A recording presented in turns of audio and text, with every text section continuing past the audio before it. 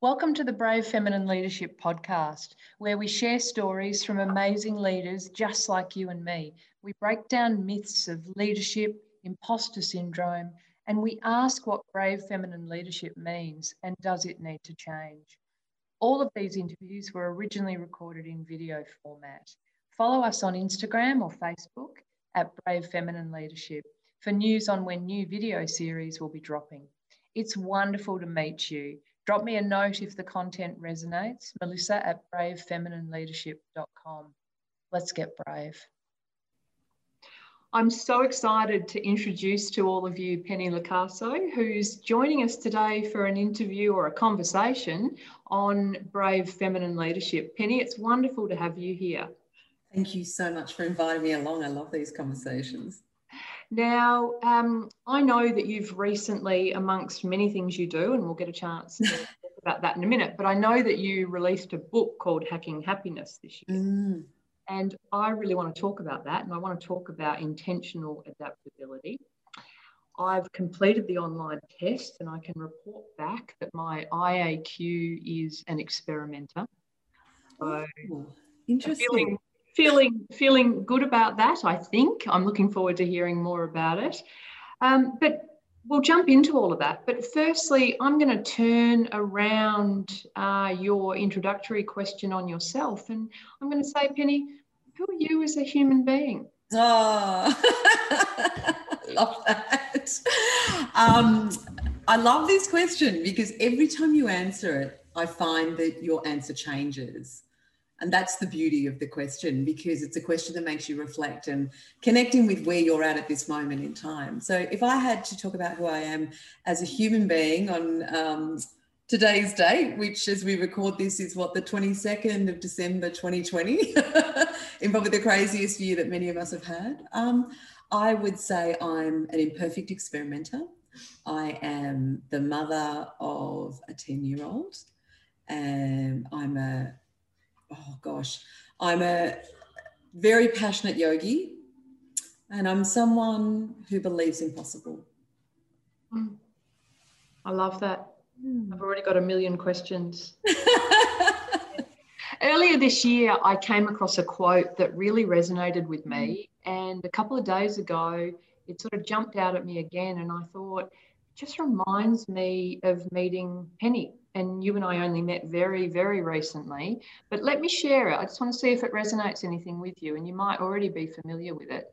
So, excuse me as I look down. So it's by Howard Thurman, so a civil rights activist in the US. And the quote was, "Don't ask what the world needs, ask what makes you come alive and go do it. Because what the world needs is people who have come alive." I'm going to steal that. I've never heard it and I love it. Yeah. It took me 39 years to actually come to a point where I understood that that is where the magic lies in terms of leading a full and happy life. So that completely resonates with me. Thank you for sharing it. Thought it might. I want to dive into, I know you spent a lot of time in the corporate space before, yeah, or you jumped out and you know, we can talk about what you're doing now. One of the reasons I was motivated to do this interview series was because of a feeling and because of conversations with people who are in the corporate space today who, you know, as they're climbing various leadership roles, they're feeling alone. There's a lot of self-doubt, and it worries me that people are potentially not reaching their full potential. And then on the other hand, you know, I see that we're not moving the needle on increasing females in key leadership positions in a lot of our corporations today. And those couple of things I feel really passionate about. And here you are, you know, an incredible female who stepped out of that corporate environment, as so many females seem to be doing. Can you talk to me about your sort of experience and motivation and how you got there to stepping out? I spent 16 years as a, well, in the end, a senior executive at Shell, so working in a global giant. I started at the very bottom and worked my way up. So I always think that's a really good place to start, because I don't think you ever forget where you came from. Yeah. Which keeps it real. And you also have a really good understanding of the business when you've operated at different levels. I never begrudged my corporate career, because I wouldn't be who I am today had I not have had those 16 magical years. I met unbelievable people. Shell was renowned for employing the top talent globally. So I got to work with some, amazingly smart people. And it's really funny how you, when you're, they always say you are the average of the 5 people you spend the most time with. At Shell, I spent a lot of time with a lot of people who were extremely bright, and that it always just raises the bar.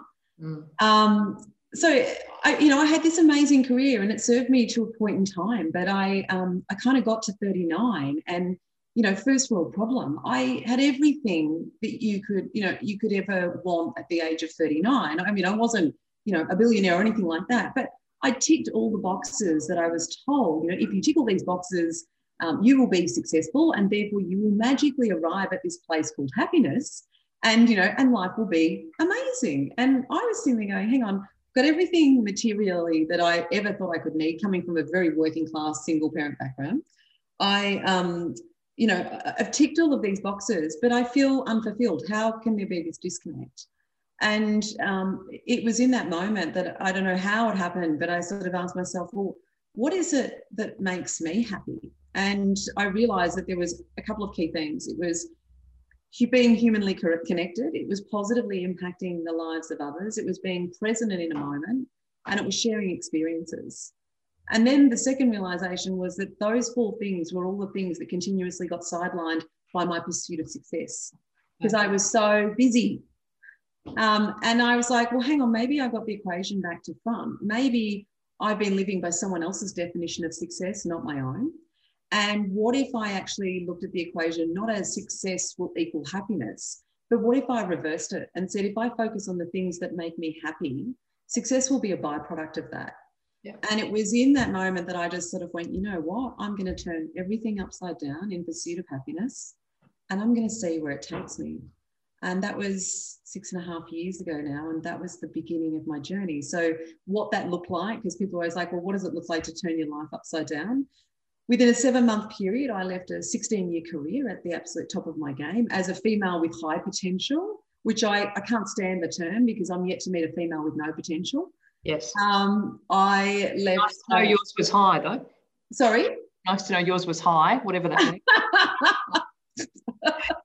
According to who, it's all based on perception, yep. Right?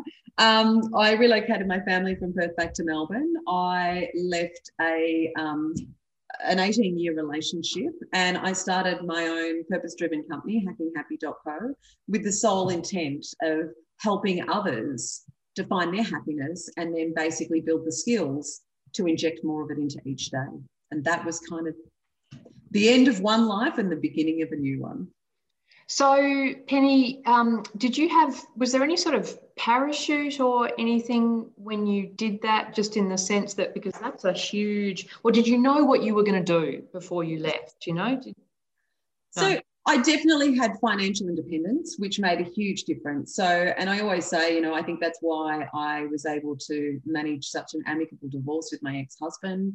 I was financially independent, which made it afforded me the ability to be able to invest in myself and have the financial runway to leap into this space. So I always say that. But sometimes I say that also is a bit of a barrier.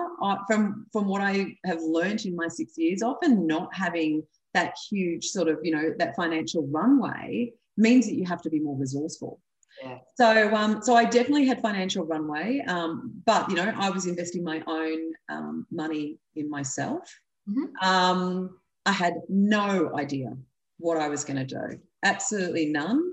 And people told me when I left the safety of my old life, they were like, "No one leaves. Why would you leave with nothing to go to? Like, you don't know what you're going to do." Like, for them, perceptually, it was crazy. And the more people told me I was crazy, the more in my gut I knew what I was doing was right. And it was so hard to explain because it was so uncomfortable and uncertain.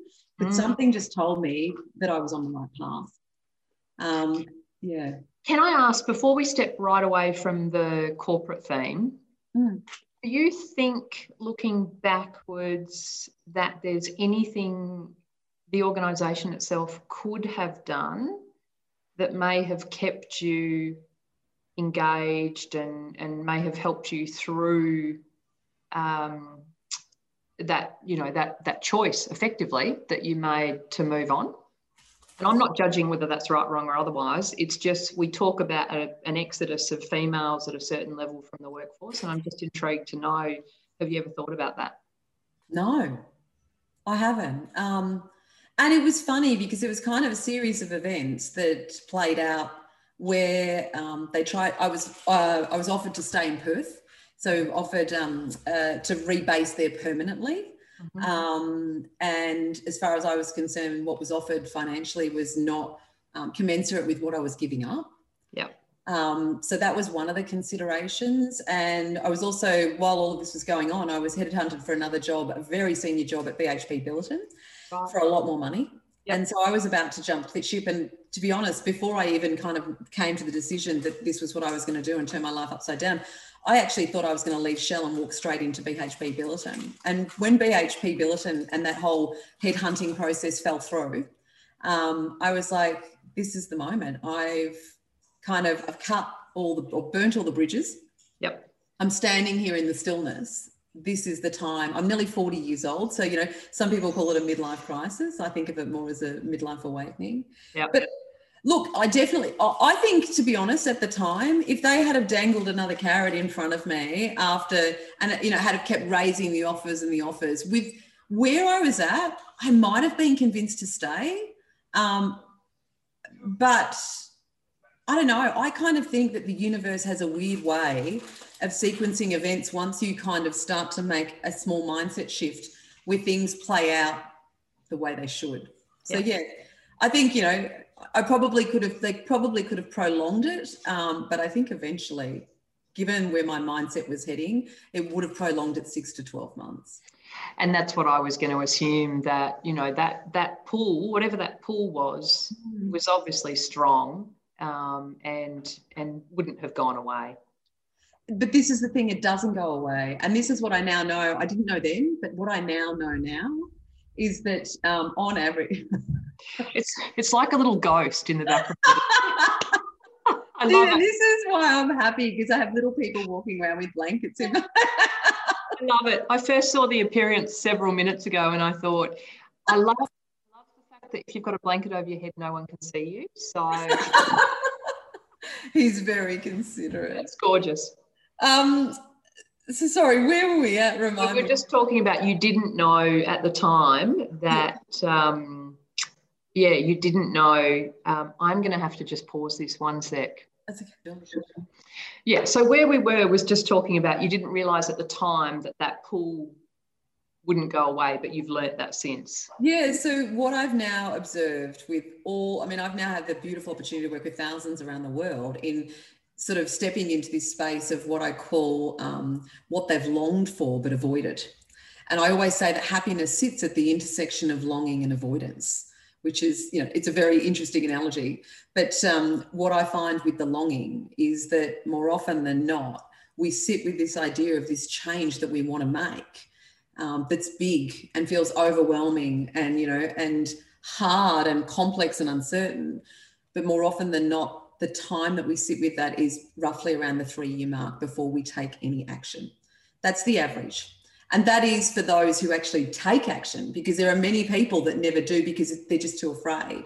But for those who do take action, the time that you sit in that longing is roughly around 3 years. And it's funny because for me, it was 3 years from when I first started thinking about it to when I actually turned my life upside down. And then I started to notice this pattern in so many other people that I worked with. And as soon as I say it to people, they're like, you can see them going back in their mind. It's like, when did I start thinking about this? And you can see them making the connection. But yeah, it's roughly about 3 years. I want you to sort of share the story about how you got started. And, interestingly, perhaps the start of your career as a swimsuit model as well. A swimsuit model. Do you know the irony of that is that I actually did get the opportunity to do a Jets campaign with people like Melissa Gomes, who's like an international swimsuit model, off the back of that. And I love that. I had no idea about that. Oh, look, it's so funny what happened with that. But you want me to talk about how did I start and how did I become? So I started with what I didn't have this term. Now people are like, oh gosh, it all sounds so succinct. And trust me, it never sounded like this 6 years ago. It's just that these light bulbs happen when you start to connect dots over time. So I lent into what I now call imperfect experimentation. And so I was like, well, where do you start when you don't know where to start? And I had always been or taught to have these perfect plans. And I was like, I don't know that there is a perfect plan in the realm that I'm stepping into. So I'm just going to start experimenting with different things that are in alignment with those 4 things that I mentioned earlier that make me happy, right? So human connection, positively impacting the lives of others, being present in a moment, sharing experiences. And I thought I'm also going to leverage the stuff that I loved from my corporate career, which was helping people realize potential that they didn't know that they had through human connection and through building skills. And, I had my experience was in helping organizations make large scale change. And I loved making change. And I thought, this is kind of where I'm going to play. And so I started connecting with random people who were running community groups that I loved what they were doing, trying to elevate women, and sort of saying, well, what if I did a talk on this? What's kind of the most topical thing at the moment? What are people trying to change? What if we ran a panel on this? What if we did a workshop on this? And basically that was how I started. It was kind of taking the stuff that I loved from my corporate background that I knew I was good at. It was taking the things that I actually loved that make me happy and just starting to experiment. That was the beginning. Do you feel, because that to me sounds quite brave. You're having to use a whole lot of new skills. I assume you're reaching out to networks to, ask for jobs and, different things like that. How did you have any sort of doubts along the way or any sort of fears or mindsets you had to overcome as part of that process? All the time. And the thing was, I wasn't tapping into my corporate networks. I was actually tapping into new networks in the entrepreneurial space. Yeah. And women trying to start businesses, because that seemed like the right space for me to play. I was really passionate. I was like, well, I am these women. So how do I help them overcome the limiting beliefs, overcome the fears, to actually start to step into possibility of what they long for? Did I have self-doubts? Oh my gosh. Yes. Hell yes. So many self-doubts. Like, who am I to think that I can do this? Who am I to think I could be an entrepreneur? I have no experience. I've never done this before. I think the hardest thing in terms of the biggest fear that I had, I never realized until about 18 months in how much I attached my self-worth and my success to the amount of money that I earned. Yeah. And so it took me 16 years to earn the salary that I had at Shell. And here I was overnight expecting myself to earn the same sort of salary and sitting there thinking, well, I'm clearly failing at this because I'm nowhere near that. I think I made maybe $10,000 in the first year. Like, seriously, that was what I made. And I felt so guilty about it because I had all these people watching me on LinkedIn and social media who were going, wow, what you're doing is amazing. This is fantastic. And I actually went out on a post and just said, if you're following me and your definition of success is financial gain or the money that you earn, I'm not your person, because I need to be completely transparent. I'm actually not making any money at the moment. But if your definition of success is around living a fulfilled and happy life and experimenting to actually bring your life more in alignment with the things that light you up and make you happy, then please keep following. But I felt like I had to put that honesty out there because it helped me to try and, like I say, to shift this limiting belief that I was not good enough or I was not successful because I wasn't earning $500,000 a year. And I think that was probably the hardest thing to break, because we are conditioned in the corporate world to believe that our success is attached to the title or the status that we have, and equally the money that we earn. And I actually think that is fundamentally flawed.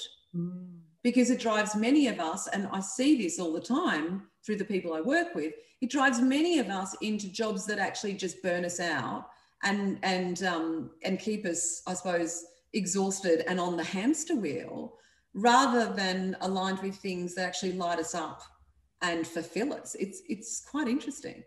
It's very interesting. And just as you were saying that, I was reflecting, I stepped out of the sort of traditional corporate space from my role as CEO about 2.5 years ago. And, to be frank, it took me a long time to work out how to introduce myself. It's so much value is placed on the what do you do? And so that itself was a really interesting journey. And it was lovely when I finally realised that I wasn't referring back to what I used to do as part of an introduction. But it's a big shift for people to move through. So I want to get into, there's 3 things in particular that stood out to me in your book. And the words were focus, courage, and curiosity. Yeah. And I just wanted you to talk through, help people understand a little bit the importance of those, the journey around those, and, what it is that Hacking Happiness is all about. Yeah.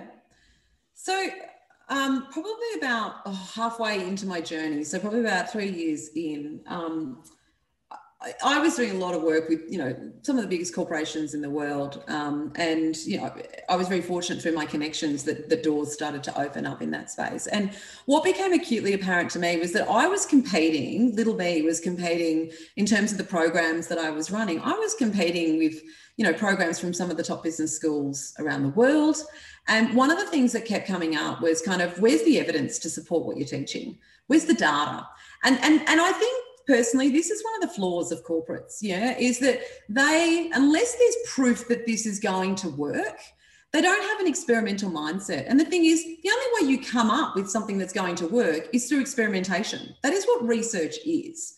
So it became acutely apparent to me that if I wanted to continue to operate in this space and be, as successful as I wanted to be in this space, I was going to have to come up with some sort of scientific methodology that I had validated that could prove the impact of the work that I was doing would actually help people be happier. And I think that if people are happier in their work, they'll be more productive.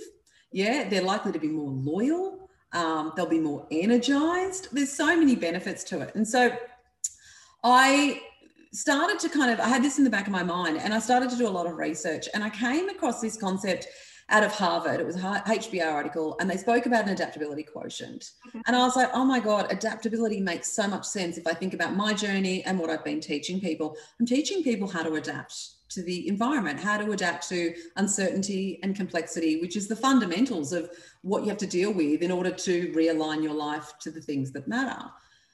But what I found in this Harvard research is it didn't matter which way you cut it. The more I dug deeper into the research was that all of the research around an adaptability quotient, which was considered the new competitive advantage, was focused on how organizations could make people more adaptable so they'd become more productive.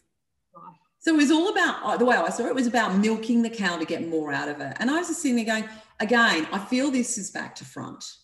What if we could actually teach people how to bring meaning and intention to the forefront of how they adapted?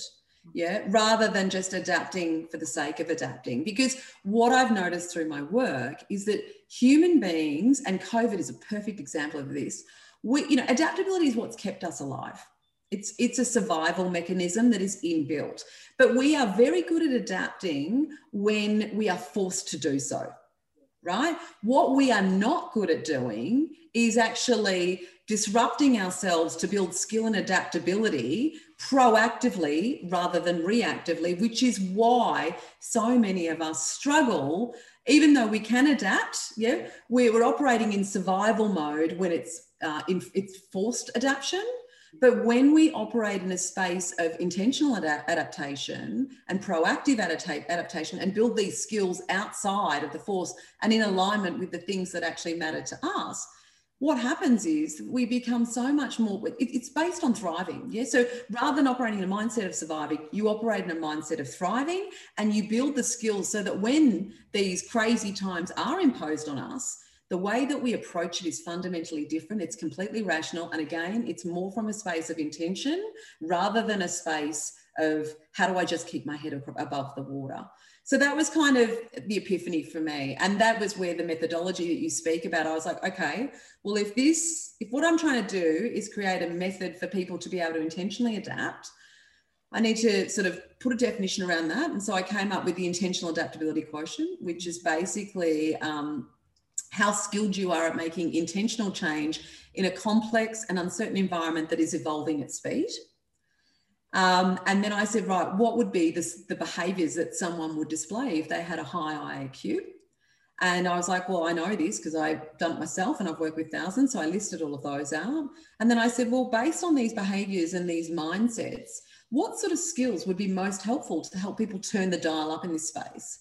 And the 3 foundational skills that just came through every time we taught were teaching people how to focus in a world that's designed to distract them, and how to create the space for the things that truly matter to them and the space to think more. The second thing was actually courage. So teaching people how to use fear and failure to shape the change that they want rather than as a barrier to actually stepping into it. And then the third component was curiosity, which is, and again, an innately human skill, but it gets significantly diminished by the constructs that we put people through, from school to university, to the corporate life. And so we teach curiosity as a state of being, a way of showing up in the everyday. We teach people how to have curious conversations and ask more questions than have opinions or statements. And we find that just by helping people turn the dial up on those 3 skills, it enables them, as I said earlier, to actually become more aware of the things that do matter to them in their life, the sort of life that they want to lead, and start to orient their life through experimentation and practices closer towards those things. I particularly liked in the focus section, I'd never come across Focus Mates before. I interviewed the founder of Focus Mates a few weeks back on a live stream, and his story is really interesting because he said that he was an expert in procrastination, which was why he created Focus Mate with a friend of his. And basically the 2 of them just started to hold each other to account and saying, well, these are the things we want to achieve. We're sick of procrastinating. So why don't we show up every day on a Zoom call, and we're going to work on the things that we're procrastinating about together and keep each other accountable. And there's science behind the fact that if you are accountable to someone else around a goal, you are more likely to make it happen, which is why I absolutely love Focus Mate. You use that to help you write your book, is that right? I wrote a book in 3 months, which I never thought I would be able to do. And basically I would get on Focus Mate every day at 5 o'clock in the morning. And I would write for 3 hours a day, sitting there with some random stranger from around the world that they would connect me, through to, and share my intention at the start of the session. And I would sit there and write. And it was, again, it was amazing. No distractions, no checking phones or anything like that. Just sitting there, getting in a state of flow, working on something that mattered to me. Definitely going to check that out. And then courage, which is a theme that's coming up through all of the conversations I'm having in this series. And often that sort of courage space is around getting out of your own head. Like it's a mindset sort of thing to perhaps it's, where you say about getting over the fear sort of thing, or using the fear to your advantage. Talk to me about what you mean when you say courage. So courage is basically shifting your mindset or how you look at fear and failure. And what I have learned is that it's funny when you say getting out of your own head, I actually think it's getting more into your own head. And I totally agree with, I understand where you're coming from. Yeah. But if I think about it, I'm actually teaching people to get into their head more as an observer. Yes. Yeah. Rather than someone who's just sitting there on the hamster wheel, if that makes sense. Yes. So, yeah, when I talk about courage, it's about realizing that fear and failure are 2 of the greatest levers you have to make the change that you want. And it goes against the grain of everything that we are taught. And so one of the other things that I've learned is that the language you use will determine your ability to make change. Words are powerful. And if you can change your words, in terms of how you speak to yourself, the words that you allow into your environment, you will be astounded at what you can achieve that you'd never considered possible, right? So, I'll give you an example. So if I think about fear, oh gosh, I need to bring up definitions. So one of the first things we do when we teach people courage is we show them definitions of fear that are in the dictionary everywhere. So go and have a look in the dictionary at the definition of fear. And basically it will say that fear is an emotion that is caused by the threat of danger, pain or harm, whether that threat is real or perceived. Right? So all of the words that we use as a society in relation to fear are negative words that actually make us physically want to repel from it rather than lean into it. Yeah. And so one of the first things that I do is I get people to come up with their own definition of fear. And it's got to be a positive definition, right? So think of all of the words, when I say the word fear to you, think of all of the words that come into your head, and I'll guarantee that 99% of them are negative. So we basically positive. I'm now trying to focus on positive words. Correct. So what we do is an exercise. I say, right now, I want you to think about fear, but I want you to challenge yourself to think about all of the positive words associated with fear. And people go, growth, experimentation, expansion. Like the reality is that for every negative word associated with fear, there is an equally positive one, right? So make your negative list, the ones that immediately come to your brain, because that is how you are conditioned. That is your programming. Awareness is the first step to change. Then I want you to challenge yourself on the other side of the page in a separate column. I want you to write down every positive word that you can possibly think of associated with fear. And then what I want you to do is I want you to redefine your own personal definition of fear, and you can only use those positive words. And even just that as a start point starts to reprogram how fear comes into here, and how you look at it in the external environment. That is really powerful. Something as simple as that is so powerful, isn't it? Yeah. And it's the same with fear, right? And so I keep talking about failure. I keep talking about experimentation. One of the most powerful things that I did, because failure in the corporate world is just like, it's not celebrated, it's not talked about, it's taboo, and it has been forever. But one of the things that I did when I kind of stepped into this space, I was like, right, I'm going to have to reframe failure or this is never going to work. And so every time I was trying something new where I didn't know how it was going to play out, and the likelihood was that it was not going to work out the way I intended, I was like, right, this is a test. This is a hypothesis that I'm willing to prove or disprove, and I'm going to pilot it. So I'm going to make it as small as I possibly can as a test, so that it really doesn't matter how it plays out. It's only going to be failure if I don't learn from the experience. And the reality is the outcome I'm not attached to. The outcome doesn't matter because it will provide a stepping stone to where I'm meant to be. And so that reframe of language, basically it just means that I'm not afraid to try anything now. I took you off track before, but it's probably worthwhile we're on courage to veer back towards the swimsuit. Well, yeah, that was probably the beginning of me starting another practice that I teach people to help them be more courageous, which is micro bravery. And so micro bravery is the best way to proactively, build your courage and get comfortable with discomfort, which we talk about all the time, is to undertake one small act every day that makes you feel uncomfortable. Don't compare yourself to anyone else. It's only what makes you feel uncomfortable. That will build your resilience, and it will build your courage and confidence to lean into bigger acts of bravery over time, which again operates in this space where you will astound yourself at what you're capable of, that you are not aware of. So I started playing with micro bravery early on.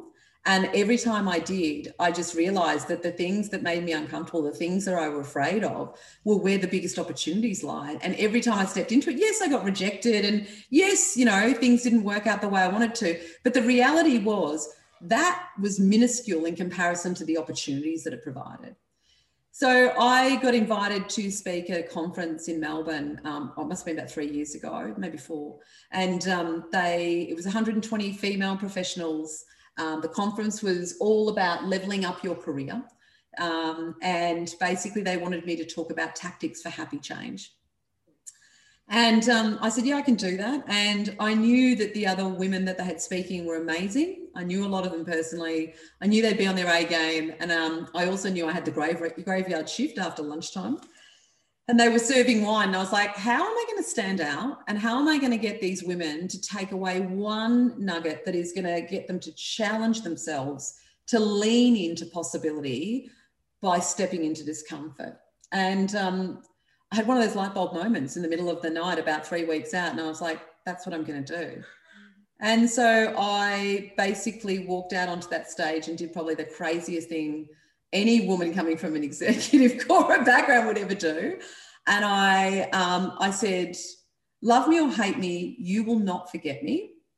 And I took off a bohemian wraparound dress that I'd strategically worn, and I dropped it, and I stood there in a bathing suit and said, if there is only one thing that you take away from today, it's that happy change is found when you learn to get comfortable in discomfort. And I can honestly tell you, can I swear? Yeah, of course you can. I can honestly tell you that it doesn't get any more fucking uncomfortable than this. And that was the beginning of my talk. Now, I've got a body built for comfort, not for modeling. I was 41 years old. I had a standing ovation before I started my talk because I knew there was not a woman in that room that could not relate to how uncomfortable that felt, because I'd married together 2 of life's greatest fears, public speaking and doing it half naked. Yes. Isn't that reversing the whole thing? Aren't you supposed to, when you're public speaking, picture everyone else in a bathing suit or less, and you've just flipped it right around? So it's brilliant. I think that's fabulous.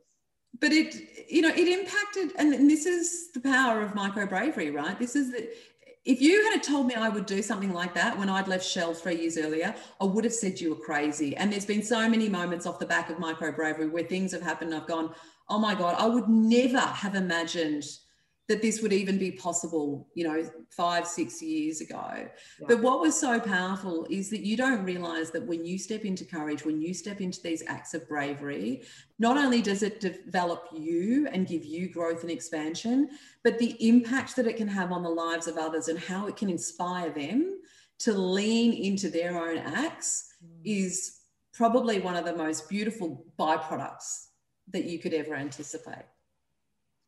The last one was curiosity, and this really resonated with me because you spoke about 2 types of curiosity, and I'll get to talking to random strangers in a minute because it's an absolute hobby of mine, and I've always been paid out by many a work colleague over the years about the fact that I'd get on a plane and get off the other end with a friend.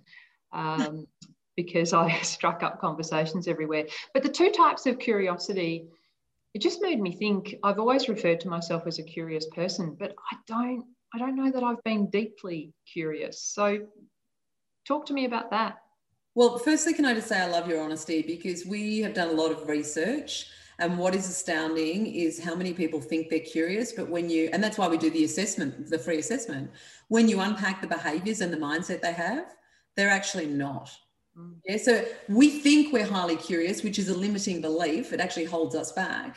And the behaviours, more often than not, that we are displaying show that we are nowhere near as curious as we possibly could be. I'm as curious as the stuff Google feeds me on my carefully curated feed when I'm... And the thing is, you're not alone. This is the majority, and I was the same until I started playing in this space. But the 2 types of curiosity that I talk about are based on science. I've changed the names of them because, the research can often be very academic. It doesn't often translate that well. So I just basically renamed them simply into 2 buckets: novelty curiosity and knowledge curiosity. Yes. And what I believe is that the reason we think we are so curious and are a little bit deluded in this space is that we're very good at novelty curiosity. So we have a question and we're like, oh, I'm just going to Google that and get the answer, right? So novelty curiosity is like a quick fix. It's like it's a dopamine hit. I've got a question, I want an answer, I'll jump on Google, I've got the answer, I move on, right? How old's Kim Kardashian? I always use that as an example, right? That is really not going to add any value to your life, okay? I will need to immediately Google it once we finish this, but you're right, it's not going to. When we teach intentional adaptability, the type of curiosity that I'm talking about is what I call knowledge curiosity. Yeah, it is basically curiosity that enables you to build and embed in your brain new knowledge that will help you progress further around the things, again, you know, that matter to you. So knowledge curiosity takes harder work, it takes longer, it takes deep thinking, it takes more than Google. Yeah, it's actually a combination of resources and experiments to actually fully explore something that is not going to take you 2 seconds to find the answer to on Google, for example. If I think about, if I think about a recent example for me, you know, if I think about my knowledge curiosity, I've been practicing yoga for 15 years and I absolutely love it. And off the back of lockdown, I practice yoga every day. And I keep saying it makes me sane. It's kept me sane and so grounded at this crazy time. And so when I walked out of lockdown, I was like, I've always been curious about yoga. I spent 15 years, like this is not a short-term journey, and I've learned a lot in 15 years. So I'm building my knowledge. I'm very curious about it, how it impacts our body physiologically, but equally how it impacts our mental health. And so now I've just literally this day, I have signed up to do my yoga teacher training. Now, I'm not going to become a full-time yoga teacher, but I definitely feel this is connected to my work and it can only help my work. So, you know, I'm going to commit quite an amount of my time, again, building my knowledge curiosity by exploring this on a much deeper level. So that's kind of what I'm talking about in knowledge curiosity. So I challenge your listeners to kind of ask yourself, you know, like, where are you building your knowledge curiosity? Where is it not a quick fix? And how often are you doing that? Penny, your book is full of all sorts of practical and insightful tips. So I, wholeheartedly encourage people to pick that up. I think it will help unlock something for everyone. You know, I think it'll be different depending on where everyone is at. But I'm also conscious a lot of people might be watching this and thinking, I could never do what Penny does. I could never be Penny. How would you respond to that? My journey is not yours. Yeah. And this is why I call it hacking happiness, right? It's like pulling apart what happiness looks like for you and rebuilding the foundations so that you can align your life to inject more of it into each day. Now, the reality is happiness is not skipping down the streets and painting rainbows every day. That's bullshit. You cannot be happy every minute of every day. Yep. Happiness is being able to ride the wave of every emotion that life throws at you, knowing you can come out the other side just a little better than what you were before, right? So if you take that mindset shift, this is not about what I've done. Yeah, my journey is my journey. And yes, through the nature of the work that I've done and the life that I've had, I've done some crazy shit. And the problem is the more crazy it gets, the more crazy it gets, because you just, like I said, you just sit there and go, well, what else can I do? Each journey is unique. So this is one of those things where I'd say comparison, is the thief. They say comparison is the thief of all joy. Don't sit there and compare yourself. This is what we're good at. And compare yourself and your life to all of these people who have these picture perfect lives on social media, which is just, again, bullshit. Sit there and work out what happiness looks like for you. You don't have to do what I've done.